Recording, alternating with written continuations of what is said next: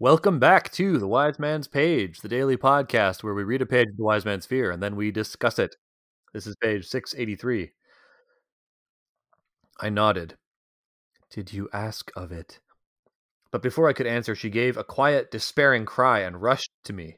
She began to run her hands over my body as if searching for wounds.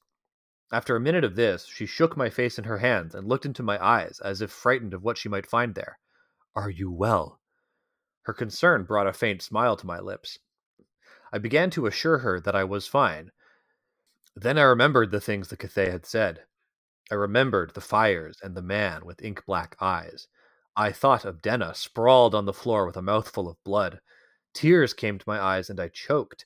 I turned away and shook my head, eyes clenched shut and unable to speak. She stroked the back of my neck and said, All is well. The hurt will go. It has not bit you, and your eyes are clear, so all is well. I pulled away from her enough to look her in the face. My eyes, the things the Cathay says can leave men broken in their heads, but I would see it if it were so. You are still my Kvothe, still my sweet poet. She leaned forward, oddly hesitant, then gave me a gentle kiss on my forehead. It lies to men and drives them mad? She shook her head slowly. The Cathay does not lie. It has the gift of seeing, but it only tells things to hurt men. Only a Dennerling would speak to the Cathay. She touched the side of my neck to soften her words. I nodded, knowing it to be the truth, and I began to cry. That's the page and the chapter, and I've been Nick. So this reaction from Felurian, which is like, you're fine, you didn't get bit, and your eyes aren't messed up, everything is fine, is in stark contrast to what comes in the next chapter when Bast flips his lid. So I think I alluded to this on the previous page, but I'm not sure what we should make of this. Is Bast misinformed about the seriousness of the Cathay, or is Felurian not taking it seriously? I think Bast is... I'm more inclined to believe Felurian than Bast about the Cathay. Bast is a likely younger Fae? Yeah, he comes off as younger and more inexperienced. And I feel like maybe just things feel more intense for Bast due to his youth. Well, and he's not as old as Felurian because, like, there are things that happen in the story where Bast goes like, oh, I didn't know that. Or like, I didn't know that was a true thing about the world. Where like Felurian is a dispenser of secret knowledge, not a receiver of it.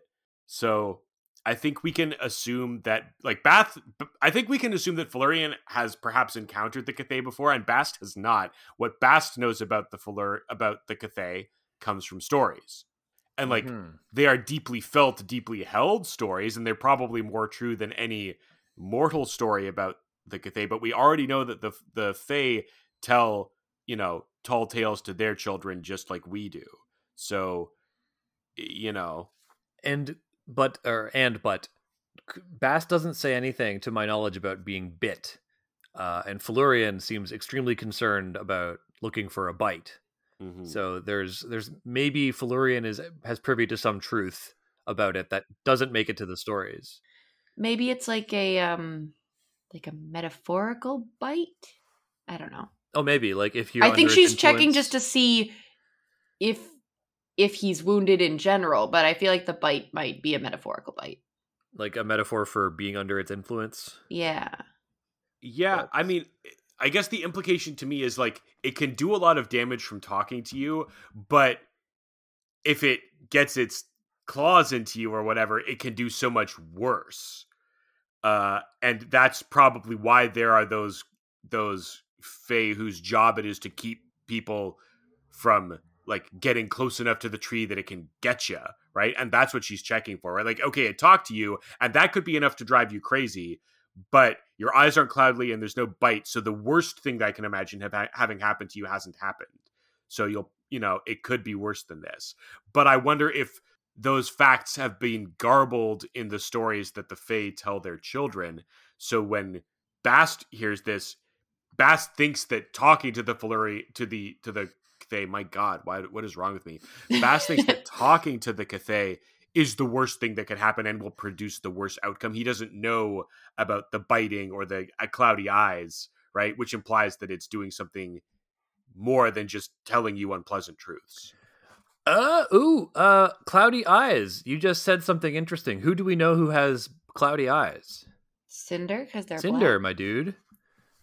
I'm trying, like, we've I don't definitely know that seen... cloudy is the same as black. Well, Yeah, we he don't has- know about clouds, right? I mean, you just said that to me and it made me think, because, like, she was checking the eyes and I was thinking, well, we've definitely seen creatures with changing eyes, but who do we know who has eyes that are way off?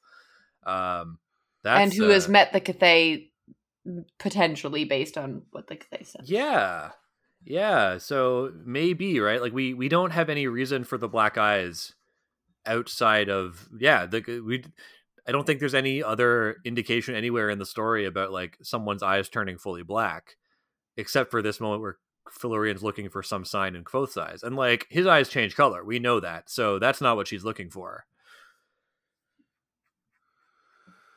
Yeah, I don't know. Yeah, Much to think on. I also don't know. That's an interesting idea. That's one of those things. Just like if it turned out later that Cinder's encounter with the Cathay is what turned his eyes black, that would be an interesting little point. Cool. Okay. I have one more note if you guys are done. But I have one more small thought, and that's the way Felurian refers to Dennerling. I've always taken Dennerling to be like a kind of goblin creature or something like that.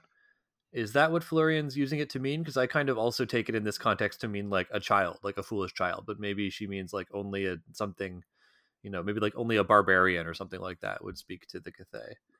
I think it means both a species of fey goblin monster thing, but that species of fey goblin monster thing is known to be not particularly bright, so you can also use it to refer to someone who's not particularly bright. That works for me. Reasonable. All right, Jordana? Right. All right. This chapter was called The Cathay. So, What do you think that means? I couldn't guess. It's so difficult to figure out what the entire chapter was about Quoth meeting.